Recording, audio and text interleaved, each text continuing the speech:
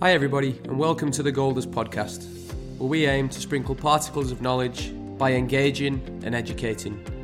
With your co-hosts, father and son duo, Keith and David Mayer. We're excited to have you on this journey with us, and we know our wide variety of world-class guests will provide lots of value for our listeners. To ensure you stay up to date with everything we've got going on the podcast, make sure you subscribe. Today, we welcome Wil Trapp onto the Golders podcast. Wil is a US national team player and currently plays for Inter Miami, the MLS's newest franchise. Wil is the youngest captain in MLS history, and he's also captained his national team on several different stages, including playing at Wembley against England and against France in their last game before the World Cup in 2018. In this interview, we talk about what makes Wil such a good leader, what qualities he thinks are important to coaches, and also about the path he's taken on his journey so far. Enjoy. Wil, welcome and thank you for being with us on the Golders podcast today. Look, before we dive into the conversation, just share with us what it's like being back in training after being off for so long.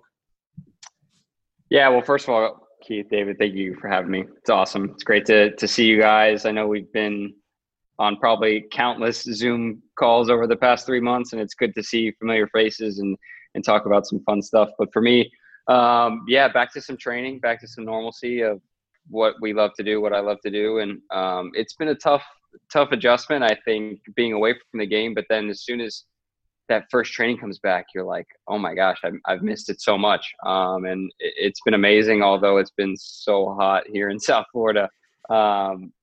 Pretty exciting that we have something to look forward to every day. Well, you're going to be back in very shortly with games started in July. Is that correct? July 8th, we open the MLS's back tournament with a game against Orlando. So it's a nice in-state rivalry, which was a random draw. So we'll see how that shakes out, but it'll be an exciting start to getting back to play. Well, I know soccer's been part of your life from as early as you can remember. Can you just share with us a little background in soccer and what your formative years were like in the game?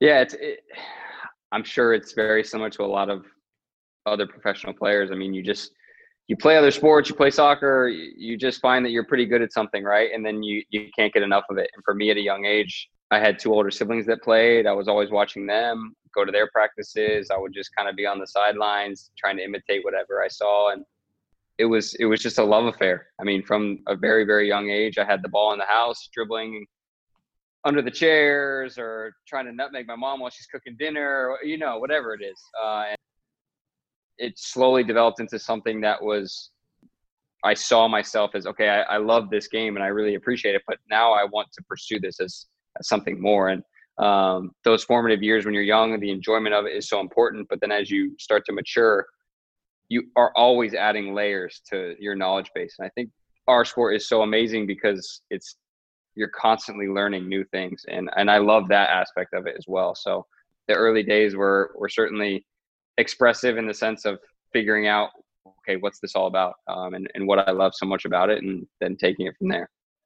So when growing up, Wil, did you have interest in playing other sports? My dad played American football. He played basketball.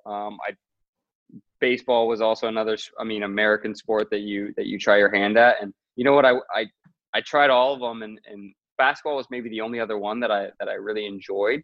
But overwhelmingly, like soccer, football was life. I mean, it really was. And it wasn't too hard for me to make that decision. I think I was standing out on a baseball field with my long pants on and a hat, and it was like 95 degrees. And I looked over at my dad and was like, nah, I don't need to do this anymore. I'd rather be kicking a ball around. So the early days it was good to try my hand at those things, but ultimately soccer took over.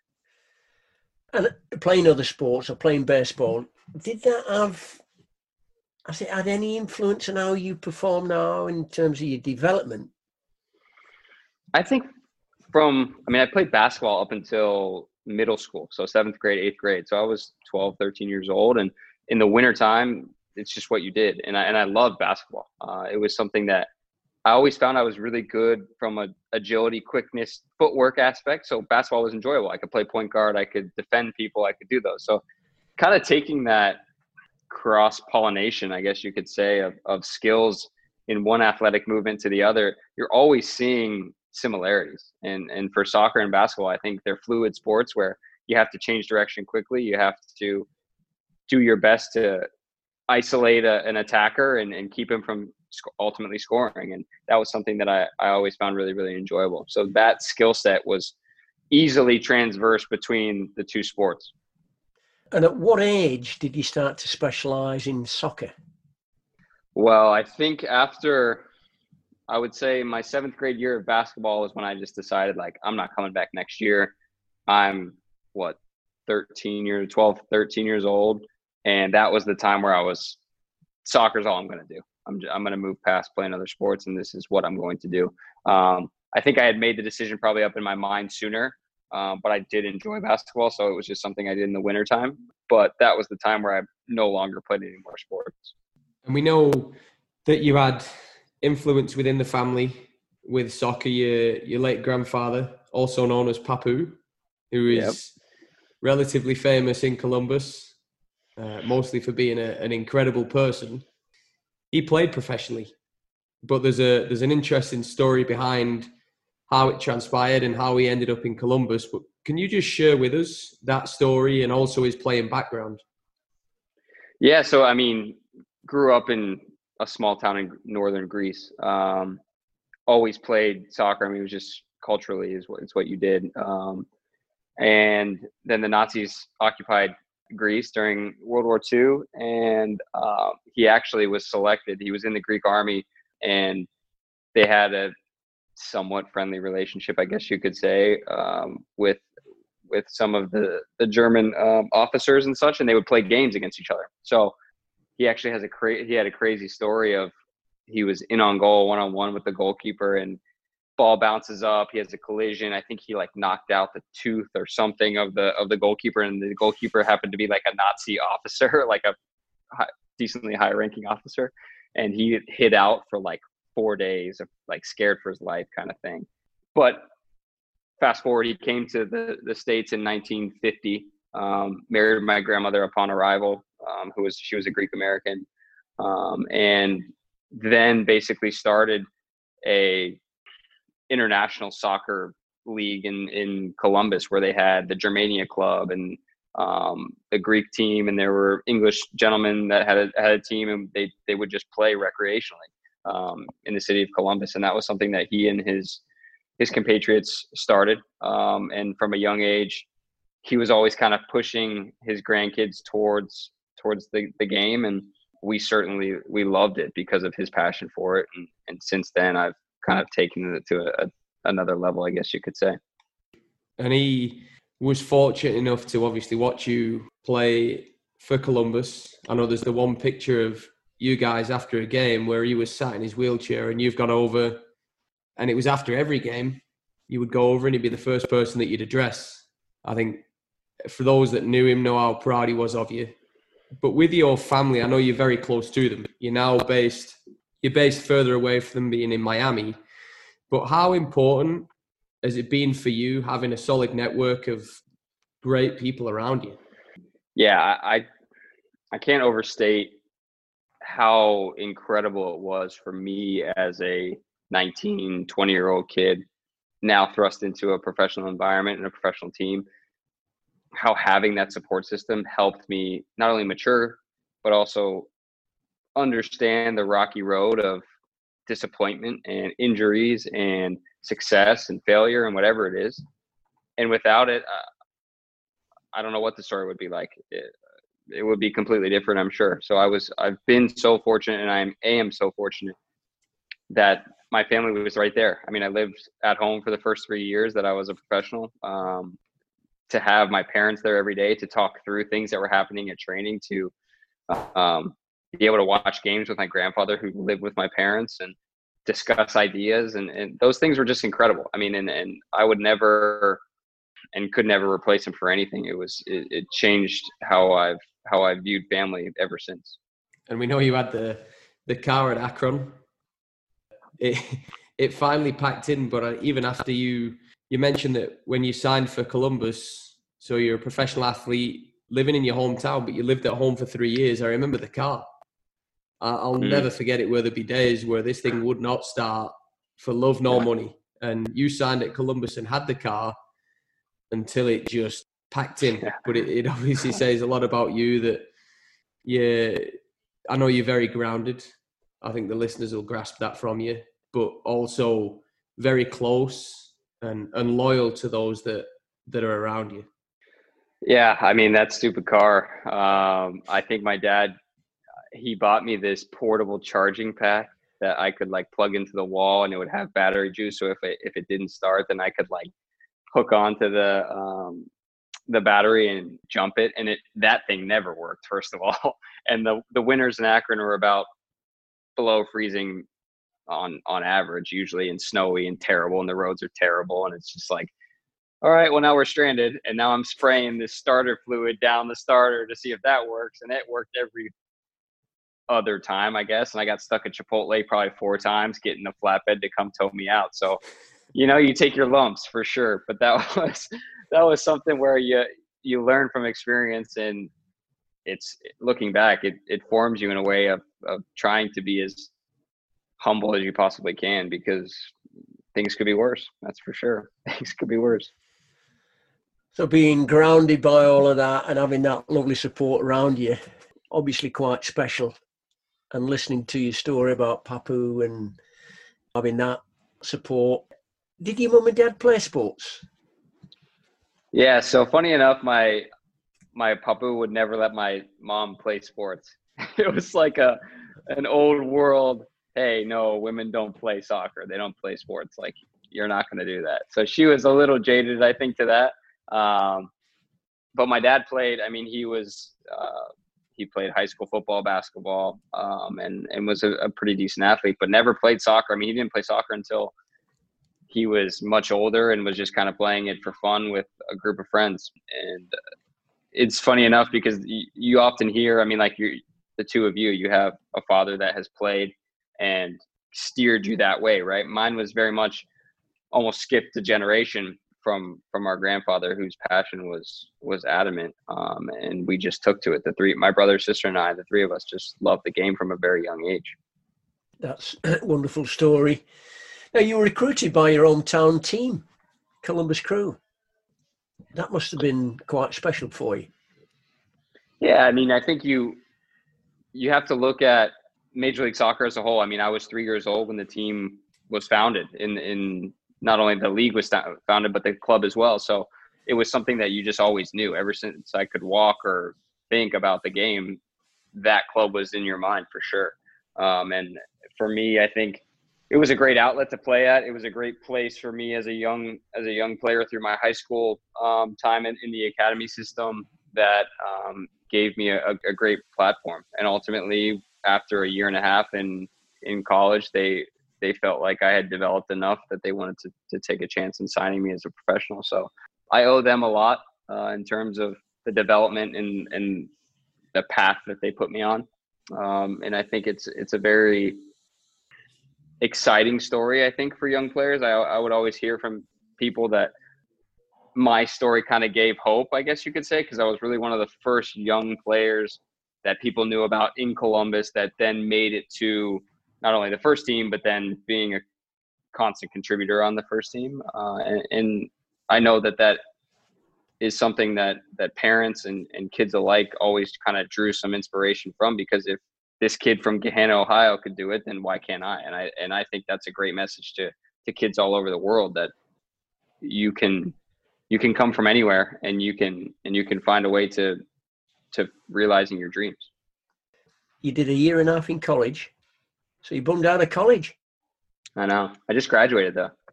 Ah, good. So you continued your education. I can read. I got no pictures. That's great. That is wonderful. So look, what age were you when you played for the first team? So I signed at 19 and then quickly turned 20. So before my debut, I was 20 years old. Who was that against? Portland Timbers Yeah, it was a 1-0 win for us at home. I think I completed like 92% of my passes. It was a good game. It was funny. It was because we had a short week, and this was the last game of the week. They needed to rotate people in, and I came in. We won the game. I played well, and then it was like, all right, I started every game after that for the rest of the season because the first half of the season I didn't play a minute. That's great. And you finish off with your win bonus. Yeah, exactly. Well, you were also man of the match first 3 games, I believe. So the first 3 games as a professional. I know the first 2 definitely, but I think the third one as well, wasn't it?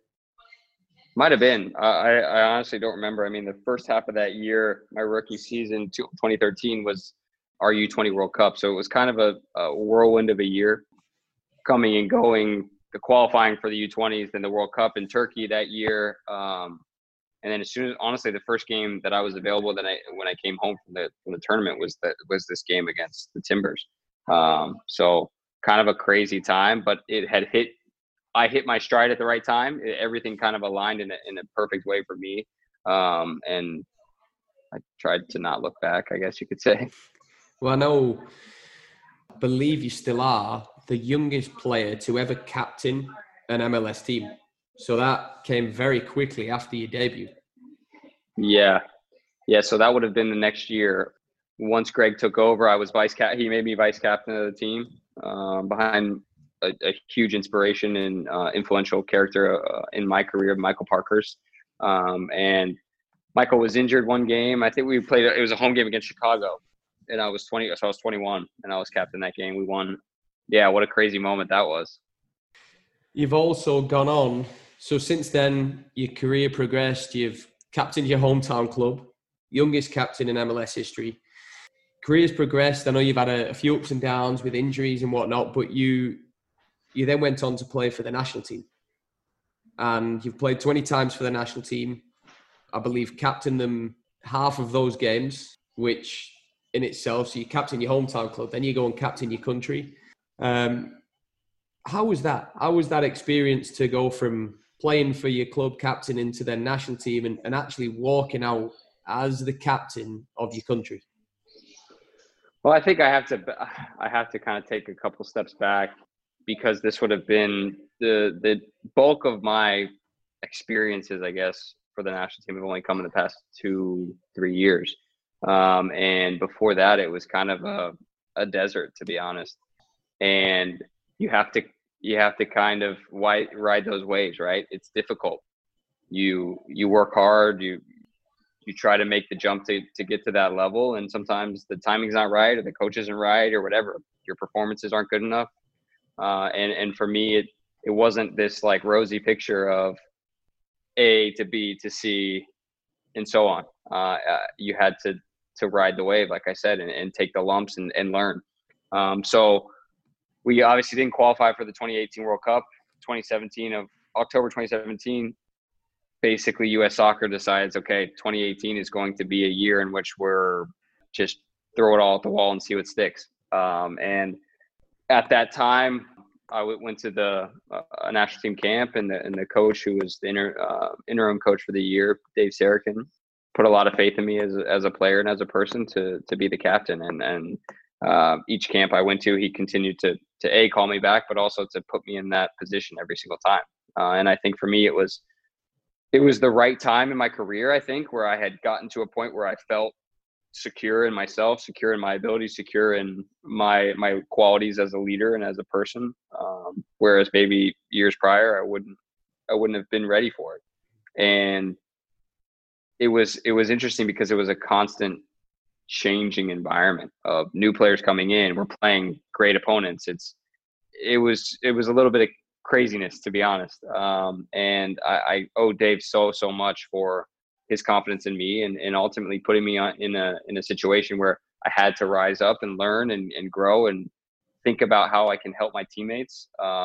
17, 18-year-old kids that are playing their first national team game against Brazil. And you're like, okay, well, yeah, I might be nervous, but that kid's 18 years old. Like, he's probably very nervous. How can I help him? And that really helped me kind of round out my leadership style, I think. and trying to be a servant leader in a lot of ways.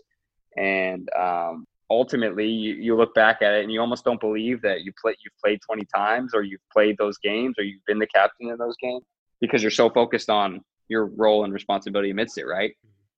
But I think I've talked to you, David, about it, and the fact that you're in a country of 360 million people. You have one men's national team.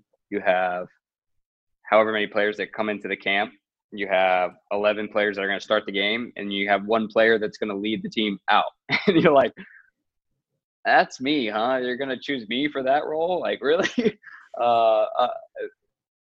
The weight of it hits you in a different way when you put it into perspective. And I'm so grateful, so thankful. It's incredible to really think of it that way. And I have some of the banners from the clubs we've played, or from the teams we've played, and jerseys of guys I've swapped with. And you're like, okay, well, I'm watching Real Madrid Valencia on my TV, and I have Casemiro's jersey because we played them, and I talked to him after the game. You're like, okay, that's interesting.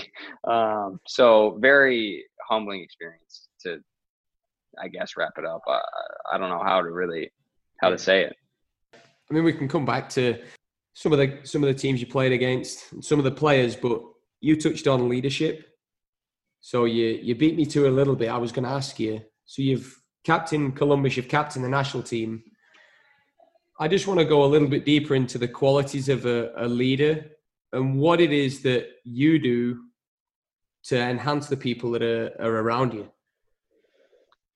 Yeah, well, it's a great question. And look, I think I'm going to speak from my perspective, from my qualities, from who I am.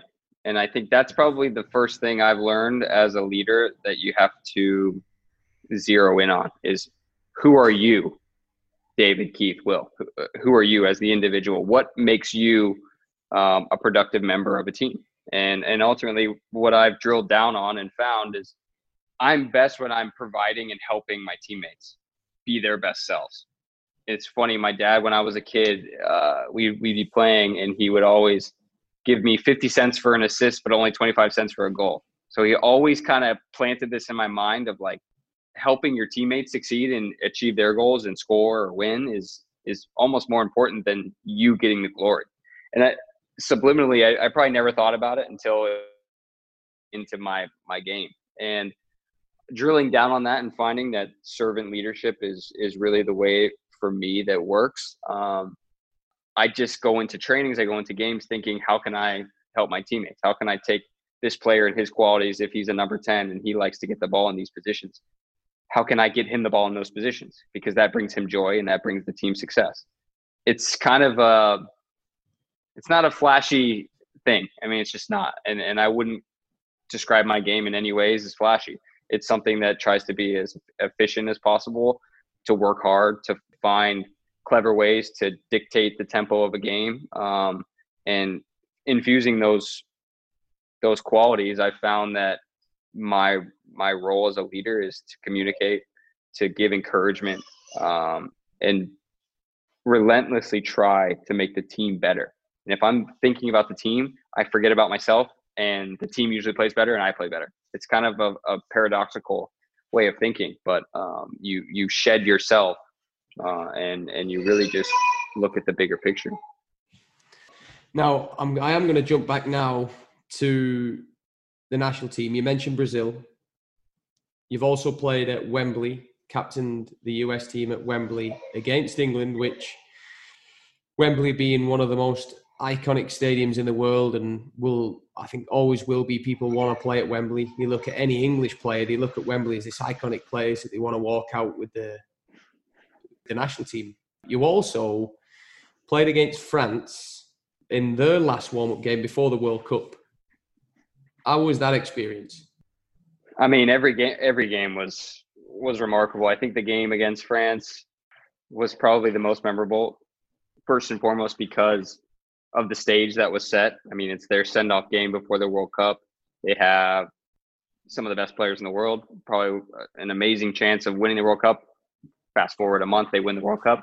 But the atmosphere created there, the buzz around the game, the buzz around this team that we're playing against, And then for us to go there and tie the game and actually be winning until probably the 76th or 77th minute, it was special. I mean, and it was something that you're so proud of as a player. I mean, the amount of effort and just sacrifice in that game, because you knew at any moment these players could score and score again and score again, and it didn't happen. And I think people walked out of that game with a different look at us as players, because we didn't just bunker in the whole time. We didn't. I mean, we did more than just defend the game, you know. And I always was super, super proud of that. But it's hard. I mean, David, you were there. It was just one of those things where you couldn't hear a thing. I mean, there were probably a handful of American fans, and you're not hearing anything but French songs and chants the whole game. And it was a little quiet at the end of it, which was pretty special for us. Yeah, it was. And you touched on it, Will. I was there. So I think there'll be people that are listening that don't know. So we obviously met in 2011 as boys. I would say we were 18, and that it grew very, very quickly, to the point where even when we weren't together, we talk regular. Now, the game against France in Lyon, I came to the game, and for me, we know whenever there's an opportunity for us to meet up, we will. And with me being in the UK at the time, and you were going over to France, I had to go. I had to go and watch the game. And for me, it was special to see where you've been, where you've come from, and where you were at that stage. You're playing against the best players in the world. I mean, you got Mbappe and Griezmann, and this huge stage where they're going nuts. I mean, they were going nuts until they weren't winning, and the result didn't go their way. Now, the thing that, for me, that stands out the most, and you talked about it a little bit earlier, and I touched on it with Papu. After the games, you went over to him. That was the first thing you did. You go see Papu, you give him a hug, you talk about the leadership with bringing the best out of others. So I've gone to this game. I was so excited to watch. I just love watching you play. I love spending time with you. And the game finishes, and I'm sat near the grass, sat near the field, near the dugouts. Game finishes, you shake hands, and I'll never forget it. You walk over straight towards me. As soon as the game was done, you shook hands with everyone. You came straight to me, took the US the armband off, and gave it to me. And it wasn't so much the armband that did it. It was just the thought that I've travelled and wanted to. Like I said, I was excited. I've travelled to come and watch the game. But I think that really epitomises you as a person, that you care about other people to the point where you want to make them feel special. And our relationship is special anyway, and that's going to stay. But those little moments, for me, you'll be providing those for your teammates. You'll be providing them for fans. I'm sure you'll be providing them for many people that you come across in your life. But that moment epitomizes who you are and what you're about. Yeah. I didn't, honestly, man, I guess I didn't even really think about that story until just now, and how much it meant to you, and how much, it's, my mom would always say, it's like, you always try to make people feel comfortable. When you see people that are struggling, they don't even have to be struggling, but if you see people in a situation, just do your best to make people feel comfortable, make them feel special. And I think by doing that, you feel good, but you have to give something first. And for me, that's how I was brought up. That's how I was raised. It's just ingrained in who I am as a person. And I don't know. I'm glad that our friendship we've been able to stand past our chemistry exams and algebra or whatever classes we were taking back then. Yeah, let's not go there. You're right. And to see, like, our story now, it's amazing when you invest in people and you invest in relationships, what can happen and the memories you can create. And that's friendships, that's football, that's anything. And I think that moment is one where you came and you put yourself out there to come and watch this game. And for me, I saw my friend in the stands and I want to go talk to him. You know, it's just, I don't need to go do anything else. Like, I don't care about people wanting to take photos right now. Like, this is what I love to do. These are people that I love. Let's just stick with that right now. And that's always something that's just who I am. I don't know how else to say it. It's something that my parents, certainly from a young age, tried to instill in all of us. I think we're listening to the story. I'm sat here listening to you two chit-chatting away and sharing some wonderful experiences. What we have is the ability to make people feel special. It's one of the human needs. It's making people feel significant. And by doing that, we're contributing to their development, but equally doing something for ourselves. I can also hear in the background there, we got little Trapp, little Theo. He's making his presence now, which is fantastic. So it knows we got reality around it, which is wonderful. He's studying some film. He's studying film. As you got him you're educating him already. Oh, absolutely. David's he's mentioned about it. You played against the French. You played against some remarkable players when you were coming through your I guess the development stages of your game itself. Now, I think we're constantly developing. But who have been the best players you've ever played against? Yeah, I think I have to look at it in stages.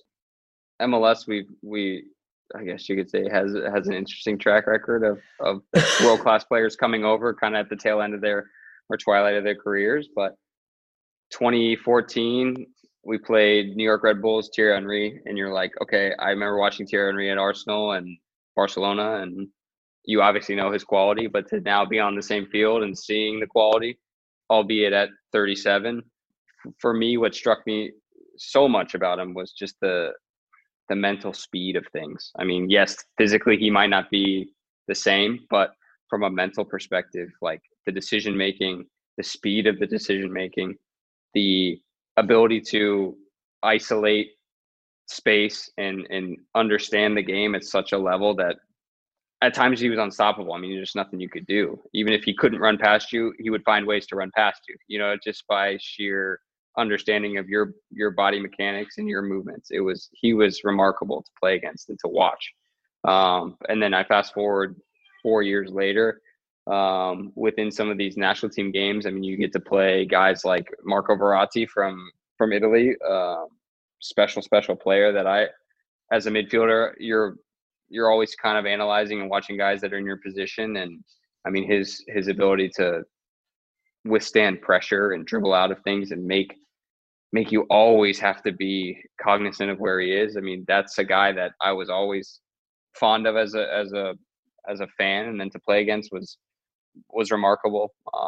Neymar, of course. I mean, these are guys that can do anything they want with the ball, and it's just crazy. But I think my favorite, because he's one of my favorite players ever, was Pirlo. When Pirlo was at New York City in MLS I think he was here for 3 years, and he played an incredible assist. That would be a scores. Game's pretty much over, and they got a late penalty, and I remember I was standing next to him, and I was kind of like, hey, bub, like, come on. Like, I got to get this shirt after this game, because you're like, since I was a kid, you know, this was my guy. But to watch his ease and poise, and I remember breaking down film of him all the time when we're scouting the game or just regardless. And to see like his ability to scan the field constantly. And then to see based on his scanning what his decision making is. And you almost, okay, I know he's going to make this pass because he's seen it 4 times now. He's already looked 4 times. And Villa also knows that he's seen it, so he's going to make the run.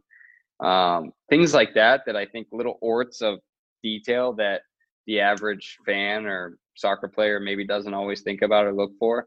That's what I've always found fascinating, and what I've looked towards. And yeah, there's probably more I've missed. There's definitely more quality players that I haven't mentioned, but those guys really stuck out in particular. How do you play against those players? Because you can't get near them, can you? How do you defend against them? It's difficult. I mean, you try to hope that the tactical plan limits some of it, but at the same time, I mean, these are players that are able to change the game. I mean, turn the game on their head for sure. And I think how you play against them is you have to be able to have studied them ahead of time, because if you're trying to learn them in the moment, it's too late. They're too good. They're too smart. And I think that also plants the seeds in your mind of, okay, well, yes, I'm going against a world-class player this game, but why don't I do this every game? Why don't I just bear down on this information and this habit of studying my opponent, but also just studying the game? And I think it opens so many doors and so many windows into higher level thinking, more intuition on the field, and faster decision making, which ultimately makes those players so much further ahead than everyone else. Interesting. So, changing tack slightly, you're playing at a very high level, international player, you're now into Miami.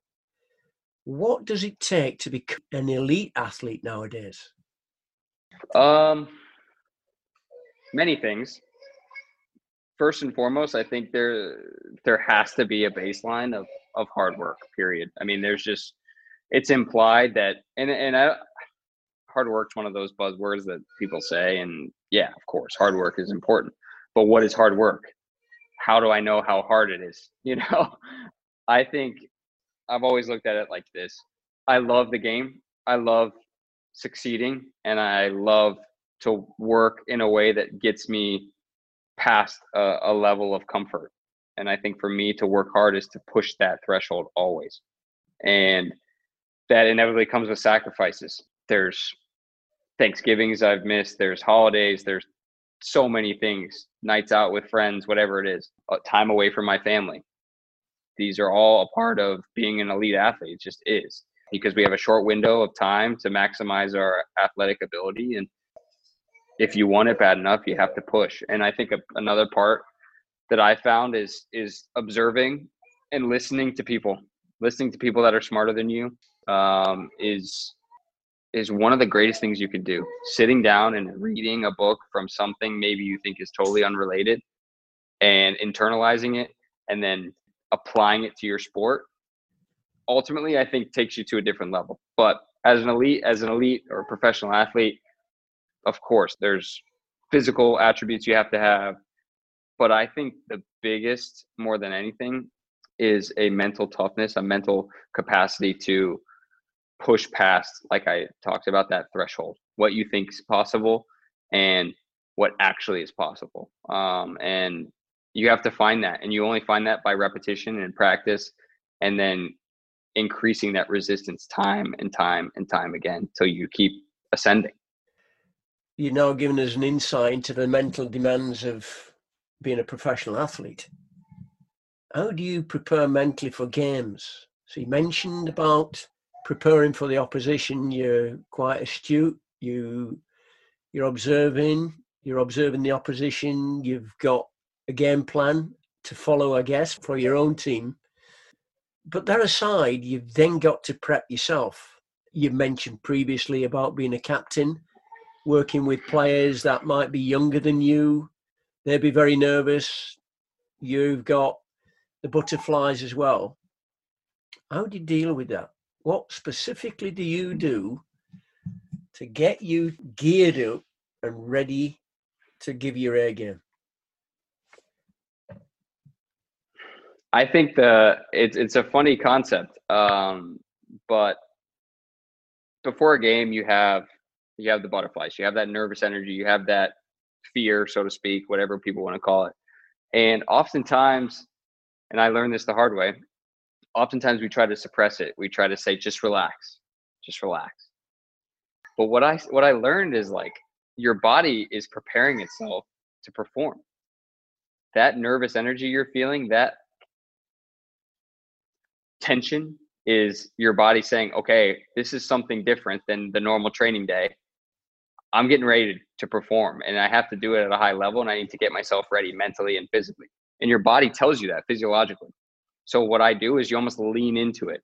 You say, okay, I feel this. pressure is a good thing. Pressure makes us better. Pressure pushes us to be the best we can possibly be. Don't run away from it.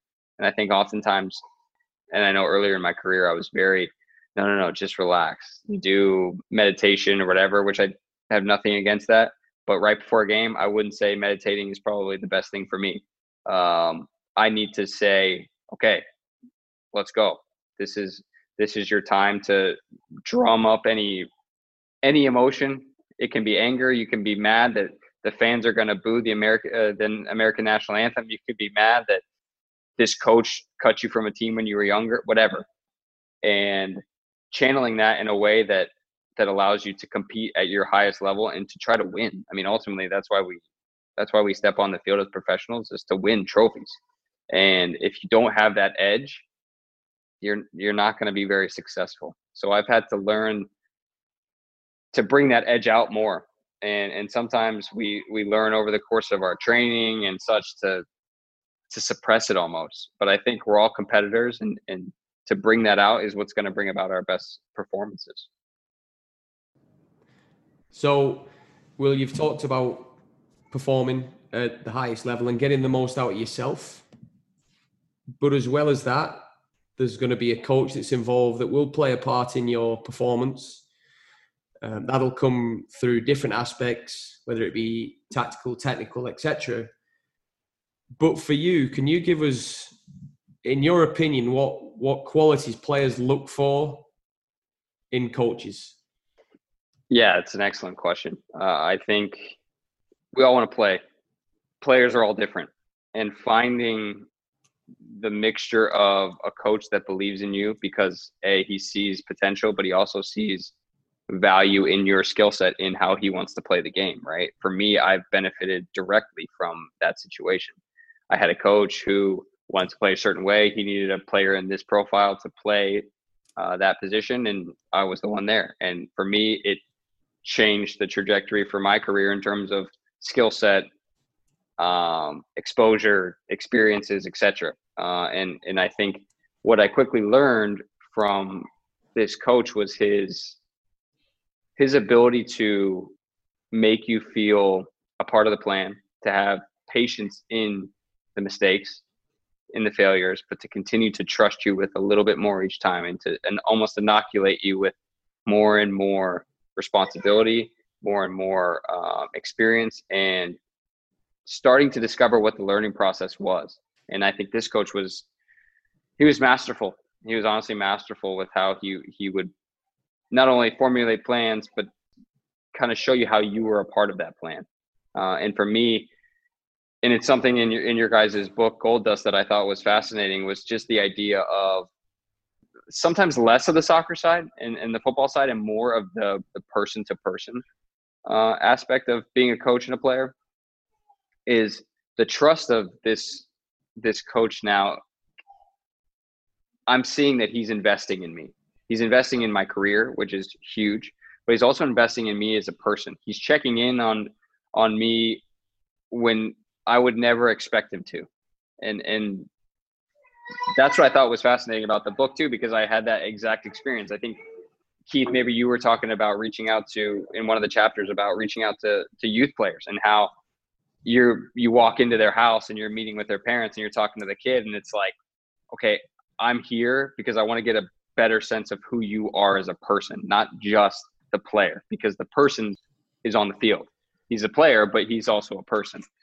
Kind of rounding out that full scope of this personality and this idea of who that boy, girl, professional is, ultimately makes the player feel more a part of it. And then I think as they feel more a part of it, they buy in more, and then they start to invest back into the plan, the coach, the club, etc. And for me, I had that exact situation, and I'm so thankful for the coach that I had, and the person that he is, and the heart that he has to think like that and to coach like that and to just be a man that way. I think we've all experienced at some point, part of good learning is how not to treat athletes. And how has it influenced your life? If you've experienced anything like that, please share. Yeah, I mean, on the flip side, like you said, when you have a good one, it's easy to spot the bad ones, I guess you can say, right? And that doesn't mean it's all bad. It just means it's different than what probably makes you most successful, right? And you're drawn to things that make you successful, period. It's just how it is. But I think showing people that you are upfront with the information. Yes, you can't tell players everything, but you need to be trustworthy. You need to be able to say what you mean and not be having other plans behind closed doors. That's a natural trust thing in a locker room, in a club, that just, for me, is so important. And on top of it, it needs to be consistent. You have to have consistency of action, consistency of communication. It can't be, hey, you're playing great this week, I'm going to talk to Johnny like crazy. And then Johnny has one bad training and I'm never going to talk to Johnny again.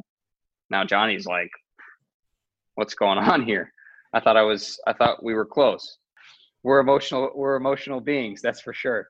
And when you're thrust into a professional environment, the stakes go up and the pressure goes up and all those things. So it's on a knife's edge at times. And I think as a coach or as a manager, understanding your players and getting to know them beyond the player it's paramount, I think, because then you can find the buttons to push. You can find the ways to approach athletes instead of having here's the across the board way of how I do things, period.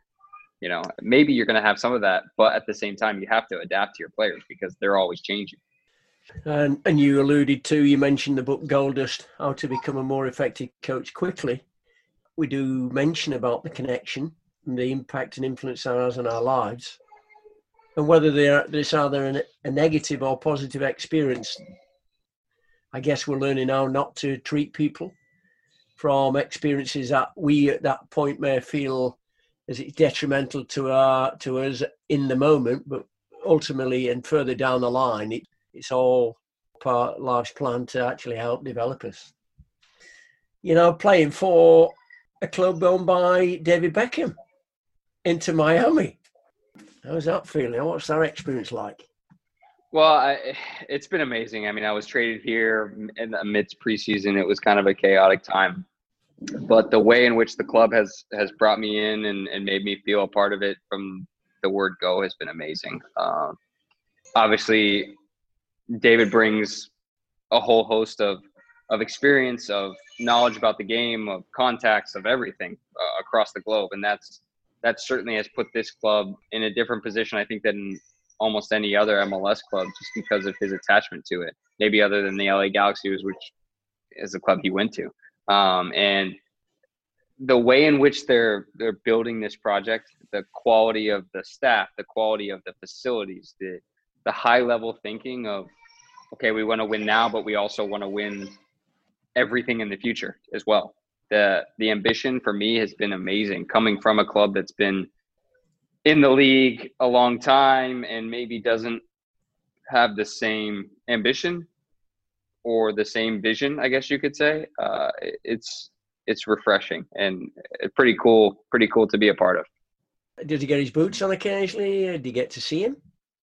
Well, before the coronavirus hit, he was around quite frequently, watching training. I mean, he's not putting the boots on and hopping in, but he's there. Speaking with the players, I was very just happy, impressed, and humbled to see how this ownership group, he as well as the other owners, were so invested in this project, and that's been really exciting. So, Wil, final question for you in what's been an unbelievable interview. We've gathered from this, and everybody else will have done as well, that your development and wanting to keep growing and learning are paramount to you. How do you do that? What do you do? Where do you look for your information? What is it that drives you to get better every day? Wow, big question. I don't know exactly where that's come from. I just think the learning process fascinates me, and the learning process within a skill set of the game of football, and how, okay, I take this skill that I want to acquire, I work at it. First of all, I try to understand what it incorporates, and then I work at it, I practice, I refine, and then I test myself, right? And then I see, okay, where am I at now? And then you're always monitoring the progression of that. I've tried to look at my career in a similar structure, and there's so many books you can read. There's so many inspirational YouTube things you can watch, but I've always been drawn to books, I guess. And one I'm just finishing now, it's been kind of a half a decade reading. It's taken me a while. It's a little heavy.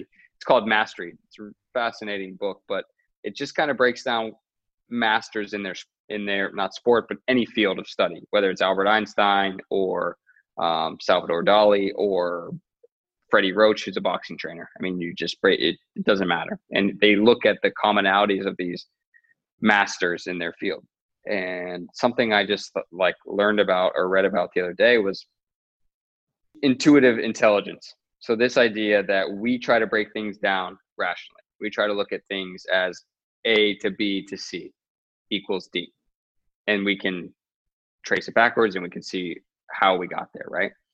But if you are in a dogfight as a fighter pilot, you don't have time to think rationally. You have to think intuitively. You have to have instinctual reactions to save your life and save your compatriot's life, right? And there's a higher level of intelligence that comes from engulfing and immersing yourself in your field and learning so much about it that when the game comes or the performance comes, there's intuition that is able to take over and adaptation that is able to take over that creates something more than you thought you could. So I've really tried to now think, like I touched on earlier, of okay, how can I immerse myself more in the game?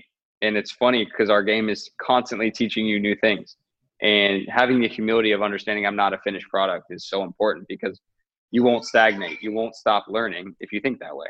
And that concept of fully immersing yourself again and again, and then picking up on something that you never saw before, but you've watched this game 100 times, could be a ticket to the next club or the next trophy you win or whatever it is.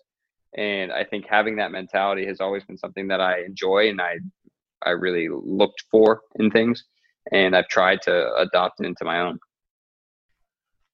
In wanting to become I guess, in other words, expert, maybe I'm going down that line, is what things have you learned whilst in Miami that have been different to playing in Columbus? Now, we're playing football, aren't we? What have you learned? That's such a good question. So our coaching staff here is all South American. Our coach, Diego Alonso, is from Uruguay. He's coached a lot in Mexico. He had an illustrious playing career in Spain, played for the Uruguay national team more than a handful of times, put it that way. And it's interesting because I've never had an international coach really, and getting to know him, getting to learn the South American style of coaching, of play, of instruction has been fascinating for me, because everything is like the World Cup final. I mean, it is sink your teeth in. We're going with everything we have every session, and it's maximal. Not that I never experienced that, but I've never experienced it as consistently as I have with this staff. And I think it's been amazing for me to see how being a footballer, almost, it takes on a different quality. This is who you are. And we are like, you do this and you don't stop doing this until you can't do it anymore.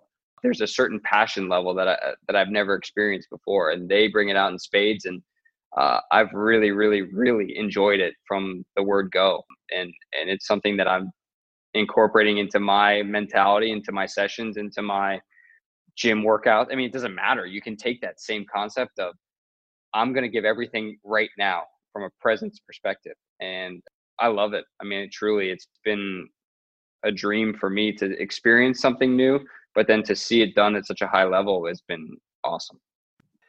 It sounds like it's the energy, it's infectious, it's contagious, and it's driving you in a direction which is taking to that panacea to really sharpen your game, other than being highly competitive, it's refining those little nuances, maybe a little move or a check over your shoulder, and knowing the when and the hows is wonderful.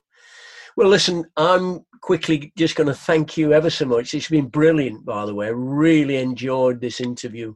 Great to see you again, by the way. Good to see you too. So I'll let David continue with these thanks. But Luke, you take care of yourself. Good luck in Orlando.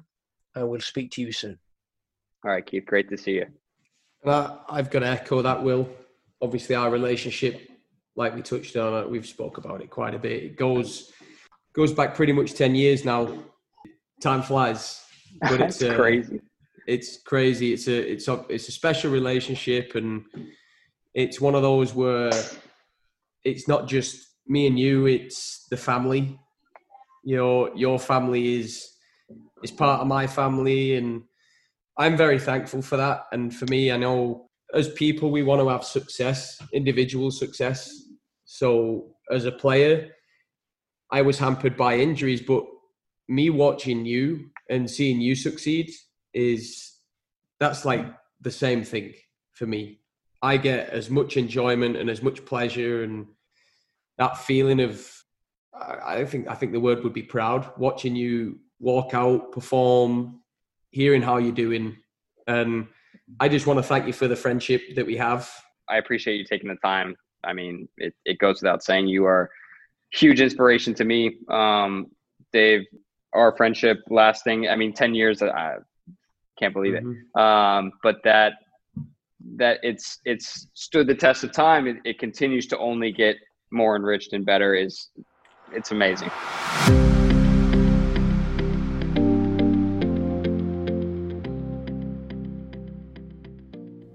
Thanks for tuning in to the Goldust podcast today. If you enjoyed this episode and you haven't already subscribed, please do so. Your continued support is highly appreciated, and it means so much to us knowing that the content that's being produced is providing value in people's lives.